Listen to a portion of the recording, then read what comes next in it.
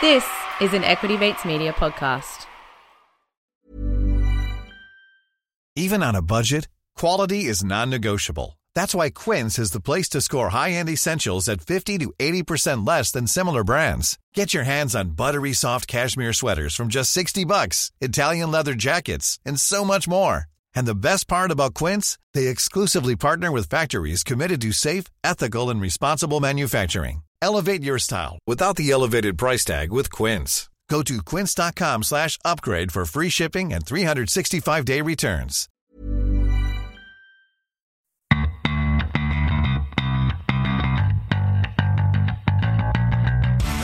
You're listening to Get Started Investing, a production of Equity Mates Media. This series is everything you need to get started on your investing journey.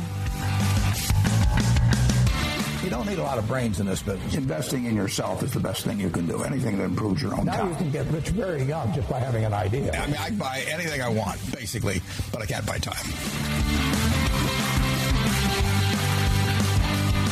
Welcome to Get Started Investing. In this podcast, we cover all the basics that you need to start your investing journey.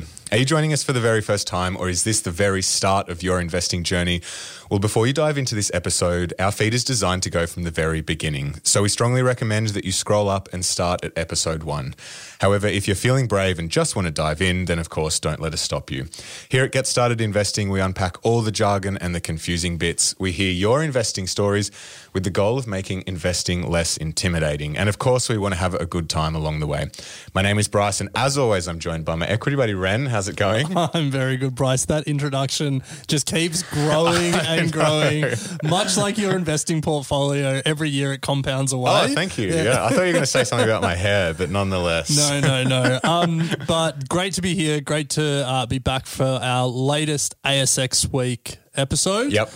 We've partnered with the ASX. We've taken some of their best presentations from their Investor Day and we're showcasing them on the podcast. And this one's going to be a good one because we love talking about investing wins and investing mistakes here at Get Started Investing. We do. We've made some big mistakes over our time. Yes. And maybe if we'd listened to this presentation a few years ago, we could have avoided making some of them. Absolutely. Well, luckily, those that are listening now should be able to avoid them.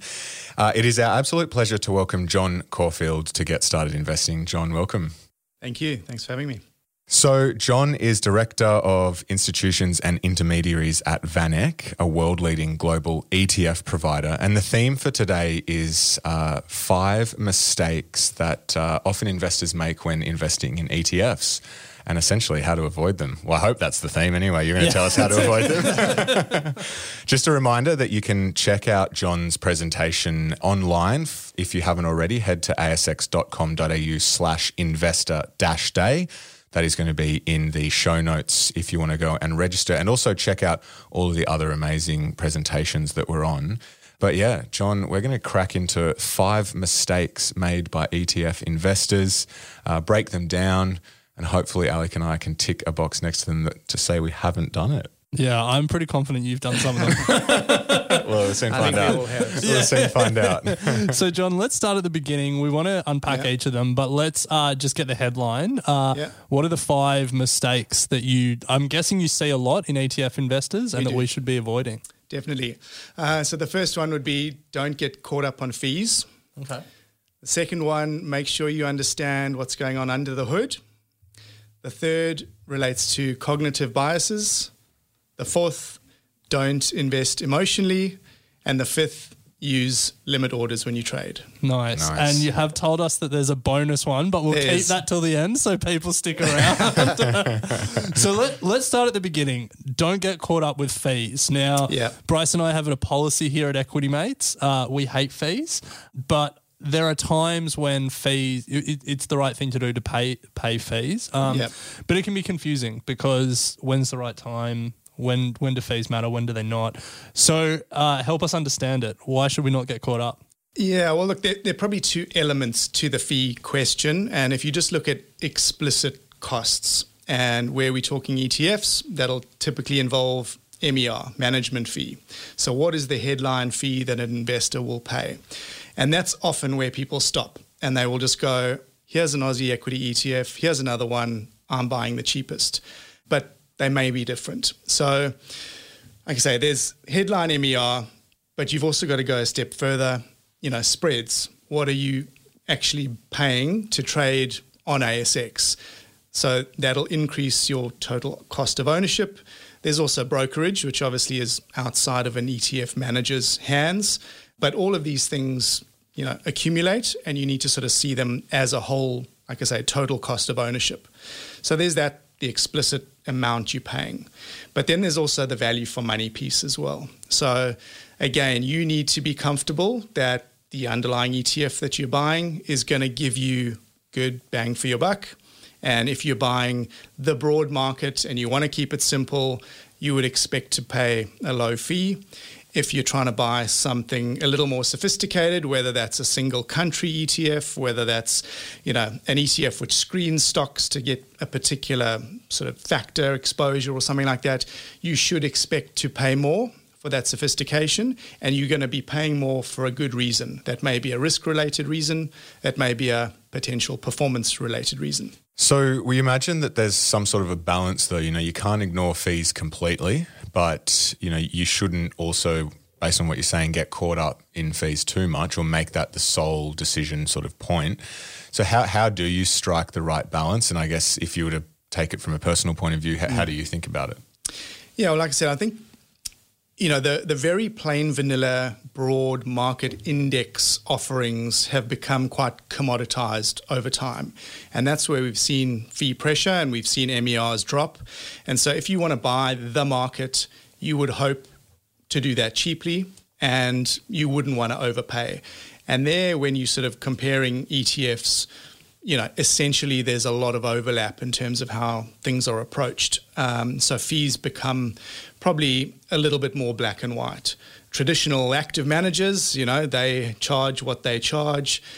Some of the, like I say, more sophisticated index methodologies sit somewhere in the middle. So, whether you're taking a core satellite approach, your core should be cheap. Your satellites will be smaller in size as far as how much you allocate, but you might be willing to spend a little bit more of your fees on those particular exposures. Yeah, and we've recently come off a 3-part series on ESG investing, and all of those sustainable funds have higher fees than a traditional index, but it makes sense because there's a lot more work, a lot more heads, a lot more effort that goes into actually screening stocks and building that index. Yeah. No, there's IP in there in terms of, research from the index provider's side as well.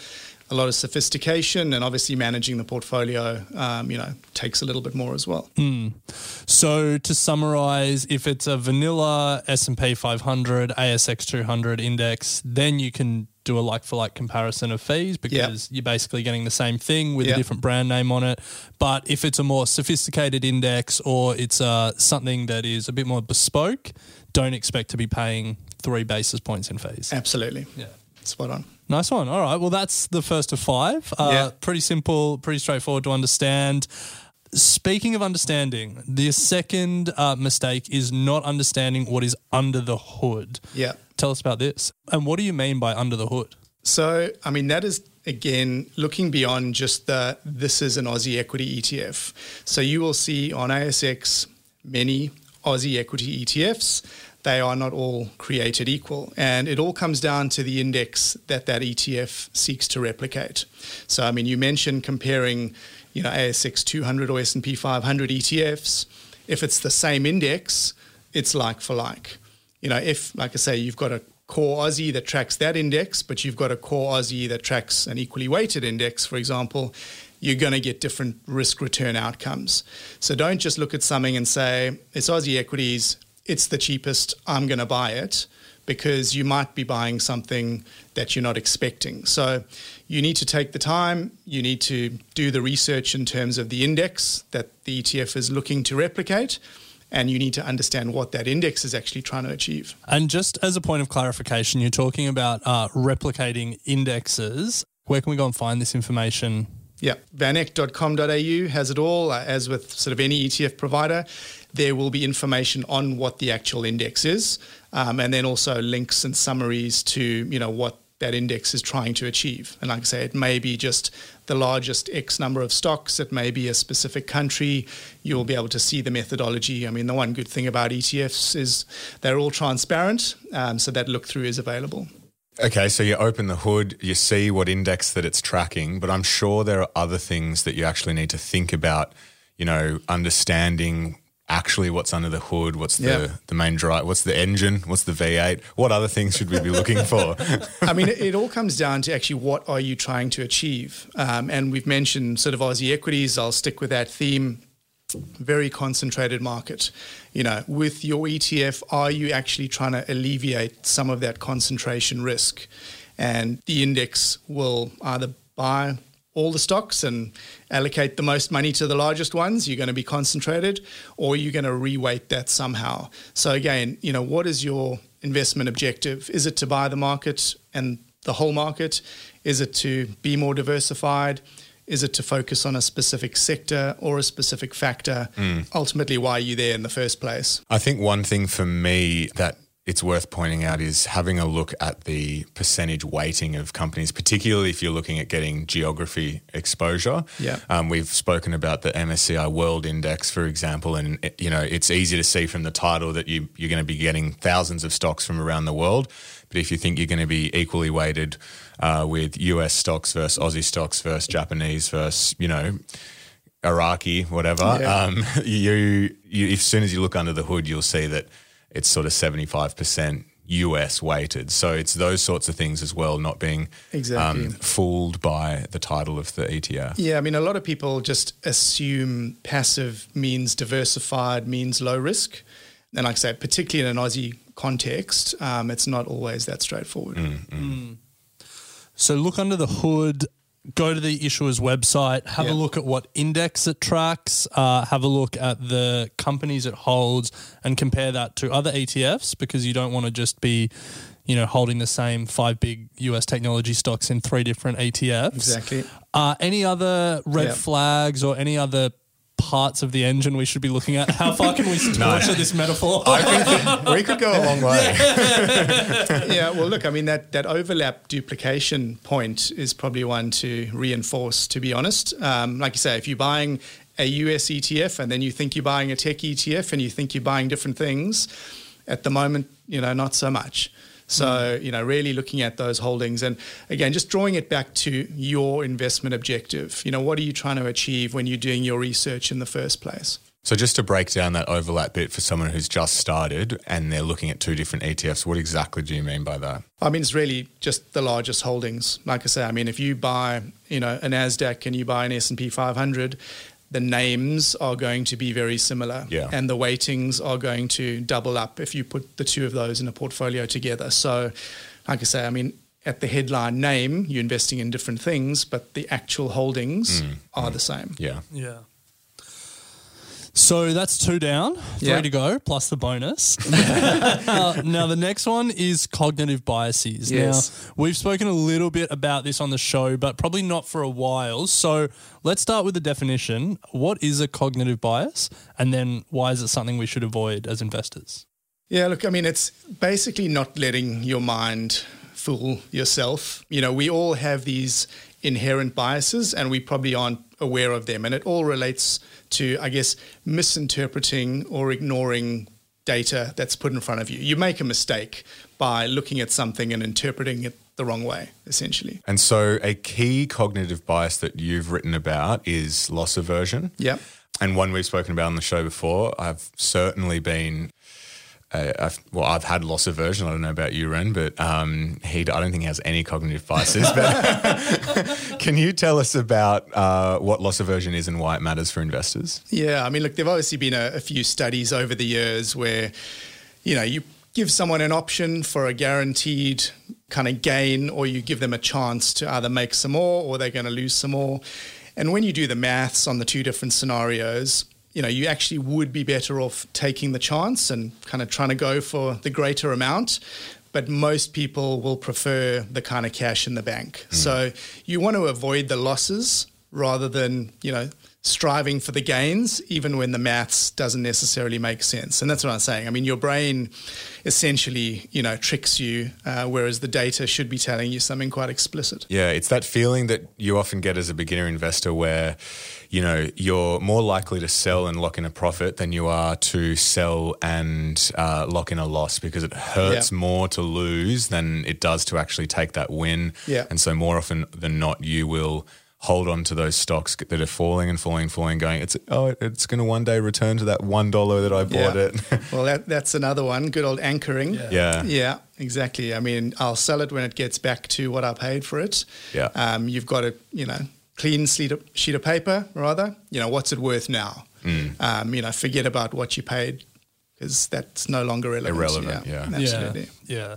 Now, there's so many cognitive biases. I think this whole podcast is, for Bryce and I, is an exercise in the Dunning-Kruger effect, having a low amount of knowledge and really overestimating ourselves.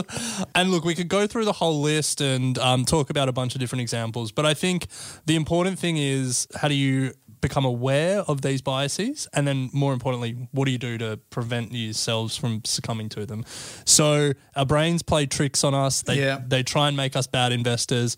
How do we become good investors? Yeah, look, I think there are a few things. I mean, getting good advice is probably one. Writing down investment objectives. A lot of people like to write down why they bought a stock, when they bought a stock or an ETF, the rationale at the time. And then when it comes to sort of selling or reassessing, you look back and you, again, try and put a clean set of eyes on it and start from the start. Does it still make sense? So again, just trying to basically take that step back and not be swayed by something is, probably a good way to go. I think that writing down keeping an investing journal is something that we often hear experts on the podcast talk about, but I don't think enough people do. And you sort of tell yourself, I know why I'm buying this at the time, but then 6 months later, you can never remember. Absolutely. Yeah. So you also spoke about a couple of other biases, which may not technically be cognitive biases, but I think they're probably worth talking about here. You mentioned sort of personal and cultural biases. You gave the example of avoiding China. Can you sort of expand on how these can affect us as investors and what we can do to overcome them? Yeah, I mean, look, it's a fascinating one and obviously very topical at the moment. And I think the difficulty is going beyond kind of headlines and politics and that sort of thing and looking at it from an investment perspective. And I mean, nothing screams that louder than what we've seen through, the month of September as far as investment returns go.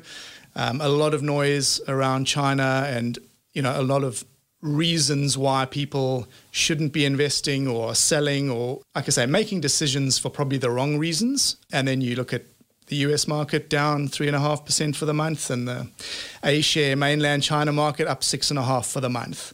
So, there you go. You've got a 10% spread, and it's, something you've either missed out on or you've sold at the wrong time, and it's all just because you've gone with, like I say, politics or headlines rather than, am I doing this for investment reasons? I guess the question there is, how do you know if it's a bias that you're succumbing to versus having an opinion or having a thesis? Like, how do you test where that line is? It is tricky. And I mean, there are definitely double standards, I think, in terms of just, again, probably biases, but also, media. You have the tech complex in the US. They've gone through data privacy issues. We've had politicians talking about breaking them up, regulating them, and that's all okay. When the Chinese talk about data privacy issues, breaking up tech, suddenly it's, they want to steal my money, the government's coming after me. And like I say, there's a definite double standard. To me, it's pretty evident. And like I say, whether you are swayed by that as a bias or whether you choose to do that, like I say, I think it's just different approach, same underlying, two different standards. So we need to be careful of that. So that is 3 down, John. Before we move to the 4th, which is the traps of investing with emotion, we're just going to take a quick break to hear from our sponsors. Planning for your next trip? Elevate your travel style with Quince. Quince has all the jet-setting essentials you'll want for your next getaway, like European linen, premium luggage options, buttery soft Italian leather bags, and so much more. and is all priced at 50 to 80% less than similar brands. Plus, Quince only works with factories that use safe and ethical manufacturing practices. Pack your bags with high-quality essentials you'll be wearing for vacations to come with Quince. Go to quince.com/pack for free shipping and 365-day returns. So, John, number 4 is investing with emotion. And we know that money is an incredibly emotional topic. Big wins, big losses. It's easy to get caught up in what mates are doing, FOMO. Yeah. So what do you see investors doing, and where are they often tripping up? Yeah, no, it's the good old meme stocks. I mean, look, the obvious one is selling at the bottom. I think, the good thing, if you like, of the last sort of March, April meltdown, it happened that quickly that we probably didn't see as much of it as in previous crises. GFC was kind of a longer, slower death spiral, and then people sort of lock it in right at the bottom and you never make it back. And again, the last 18 months just shows you how much there is to be made back if you just sit tight. Yeah. So that's kind of the obvious one. I think where ETFs come into it, they are diversified baskets of stocks. And what that does is it allows you to not get caught up too much in the individual names as well. And so you can, again, sit back. What's my investment objective? Why am I specifically targeting this region, this country, this factor, whatever it may be? And then when price or value looks good, you buy. And again, it's trying to use the data, not get caught up in, this one stock that I thought was fantastic has fallen, or this one that I'm totally in love with, I should be selling now, but I'm just going to hang on a little bit more. You want to really just take a step back again. I mean, it's pretty closely tied to the cognitive biases as well, but it really is just sort of saying, don't love your winners too long, but also don't be scared to sort of cut some losses. Have a nice diversified portfolio. It's a fine line to tread because there's such emotion on both sides. You mentioned the GFC or March 2020. On the downside, when everything's red and you're losing money, it's such an emotional time to see the money you worked so hard for go. But then on the upside, on the other side, if you see your mates making money, you get FOMO, you're taking their stock tips, but you're also like falling in love with certain sectors. Yeah. And, in our lifetime, in the last few years, we've seen lithium have a moment. We've seen medical marijuana have a moment, and people just fall in love with certain sectors. So there's both the intense highs and intense lows, I guess. How do we walk that middle path? How do we avoid the extremes and try and invest unemotionally? Yeah. Be strategic, I guess, at the highest level, and that means be diversified ultimately. I mean, across geographies, we have our sort of Aussie equity bias, no doubt. Names we know, names we love that we're familiar with, but plenty offshore as well. ETFs, as you will have seen, a lot of new products coming to market. It gives people a lot more options, whether you want to target, something specific, whether it's clean energy. Like I say, we've spoken about China. It allows you to, like I say, not have to hang on to the single investment thesis or the single stock that may have done so well for you in the past. I can safely say that I have invested with emotion, and both successfully and unsuccessfully. But I think similar to cognitive bias, it's one of those things that if you recognize it, you definitely write stuff down, remind yourself of why you bought things, why you've sold things. That's probably been one of my biggest things over the last couple of years, is like almost journaling why you do things. Yeah. And you do really remind yourself, you really come to understand your biases, and then it's like, okay, let's not be emotional here. This is why it's happened. Close the book, move on. Exactly. And I mean, ultimately, when we're investing in the market, this is the equity risk premium we are trying to capture. It doesn't come in a straight line. You need to also be comfortable mentally with the volatility. I mean, you're buying the volatility to receive the returns, essentially.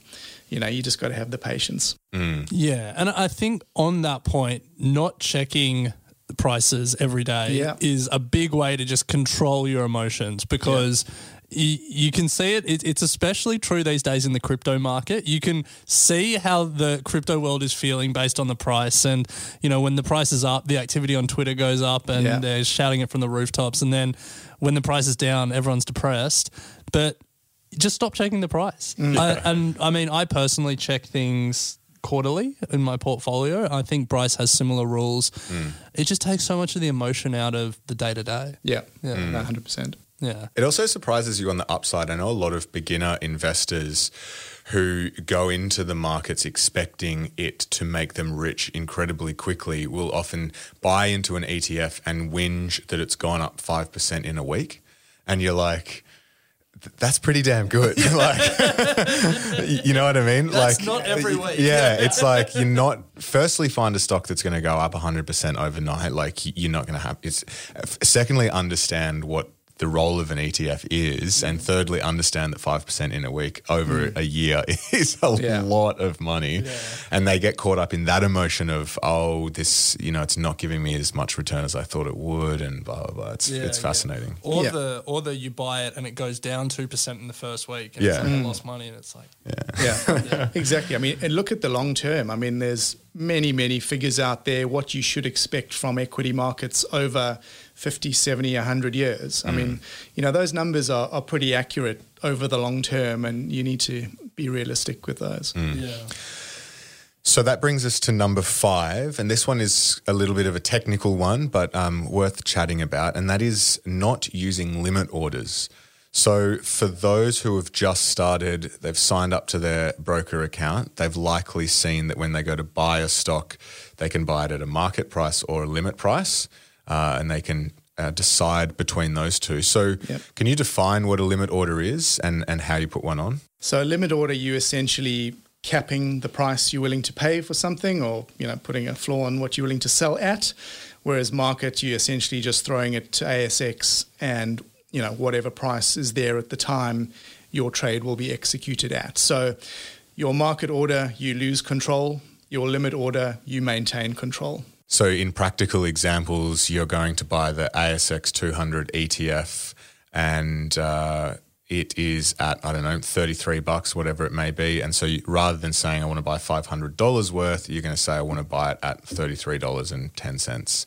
Up to that price. Yeah. I mean, you'll either say, I want to buy X number of dollars or X number of units of the particular ETF, but, that is the price I'm willing to pay at the moment, and you put that sort of limit in. And then if the price is below that, you'll get executed below that. It's really just saying, I don't want to pay more than when you're buying. And it's like, you walk into a shop, you don't just say, I want to buy that thing on the shelf and I will pay whatever price you telling me at the time. We want to agree on the price, or at least I want to know what that price is before I hand over my money. I can understand why that's important when you're buying individual companies, because the spread and what people are willing to pay for can be quite different.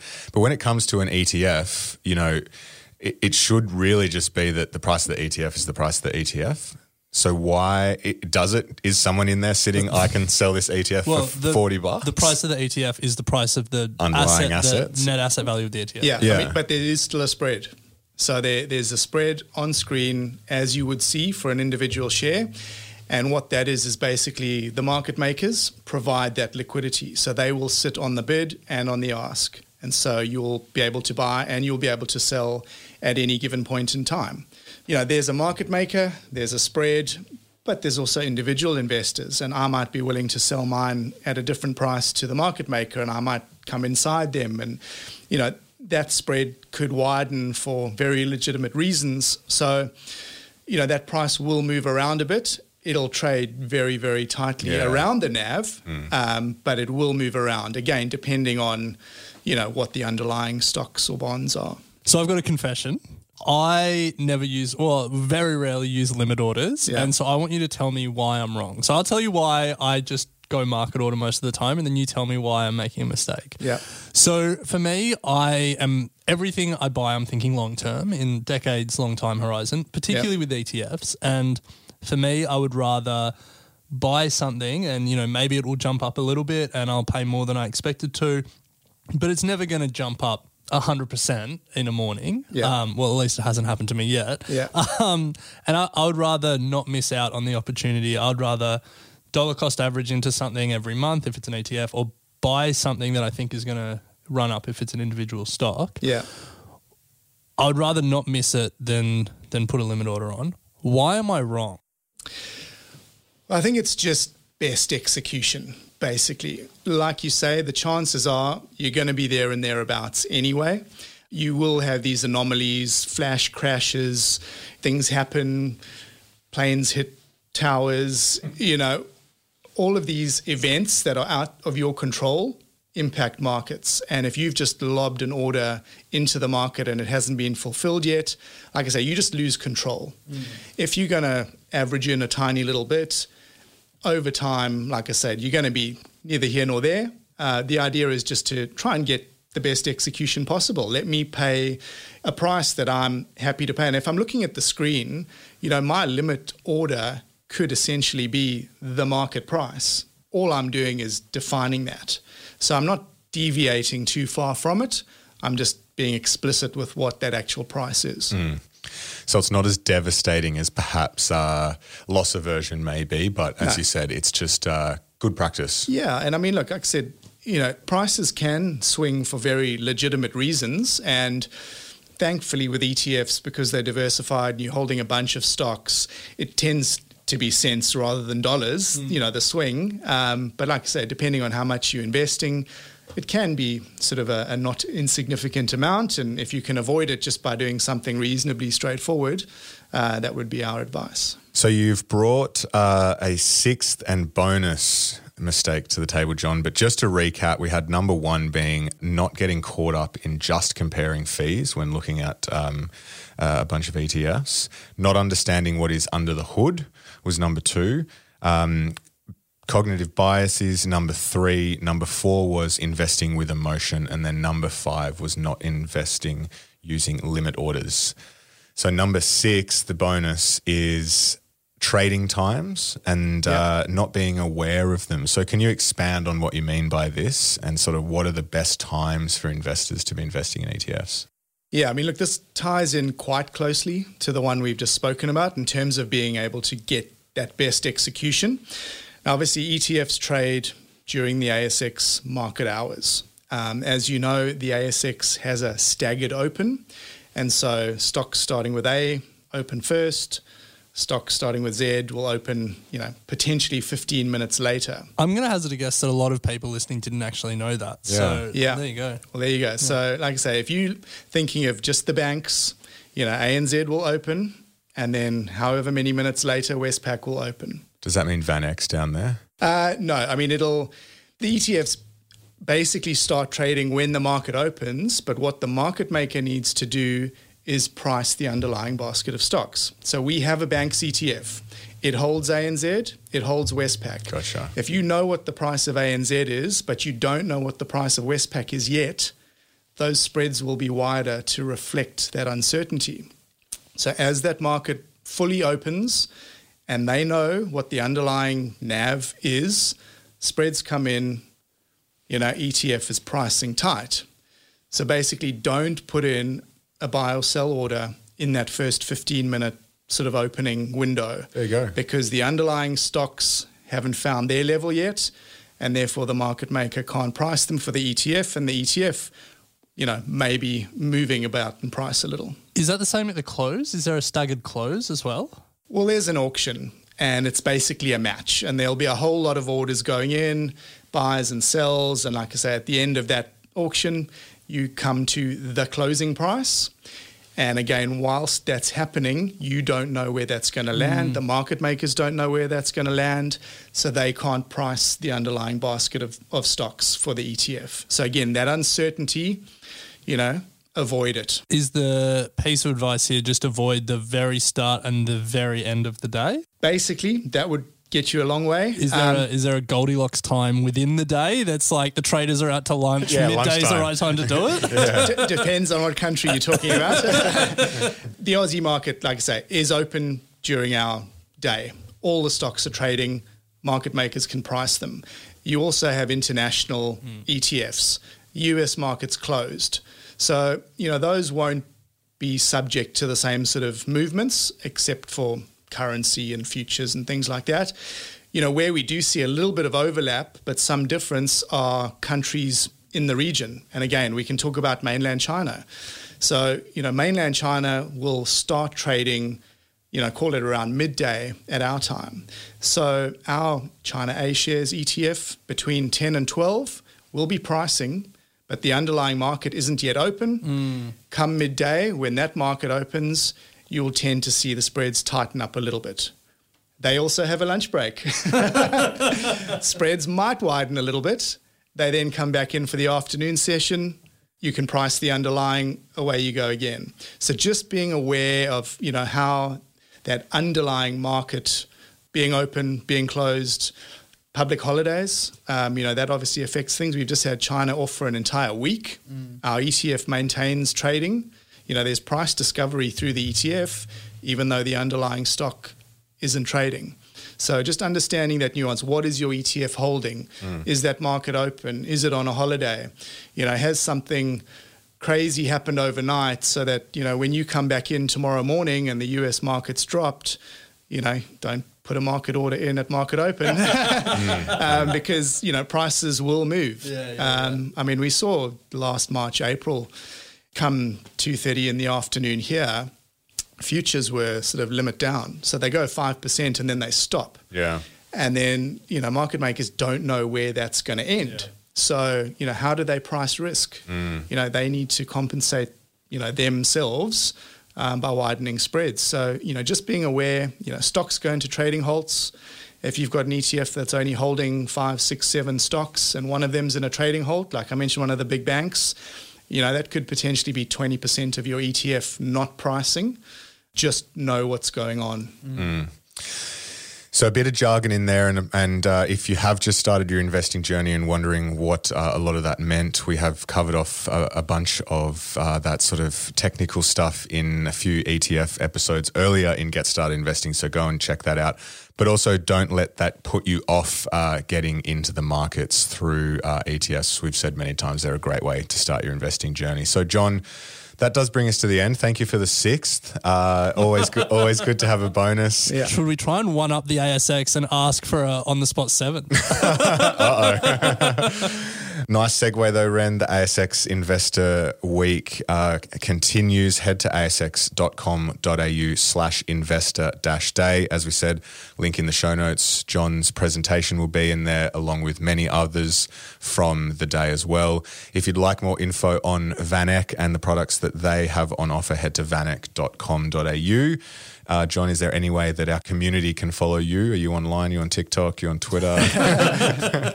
All the socials. Nice. As you mentioned, the website, but, Twitter, Facebook, LinkedIn, Reddit, I think we're around as well. Great. Not TikTok though. No dance moves from me. But look, it is always great, as Ren said at the start, to hear about mistakes, particularly if you're at the start of your journey, trying to avoid them as best as possible. I will put a caveat that it takes a while to get to know your cognitive biases, know whether or not you invest with emotion and a few of the other things that we spoke about, but don't be freaked out and sort of put off by them because it's a journey. And everyone makes these mistakes, Warren Buffett, Hamish Douglas, all the way through to Bryce Lesky. Every investor makes these mistakes and continues making them. Part of the journey, obviously just do your research, do your best, try and understand it all. Yeah, absolutely. Well, John, it's been a pleasure. Thank you very much, and we look forward to catching up soon. No, I appreciate it. Thank you both. Get Started Investing is a product of EquityMates Media. All information in this podcast is for education and entertainment purposes only. It is not intended as a substitute for professional finance, legal, or tax advice.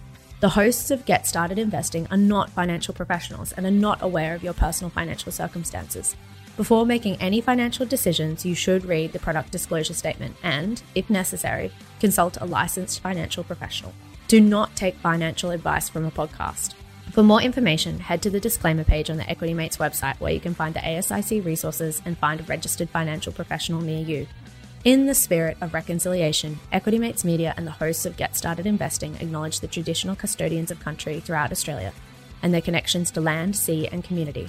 We pay our respects to their elders past and present and extend that respect to all Aboriginal and Torres Strait Islander people today.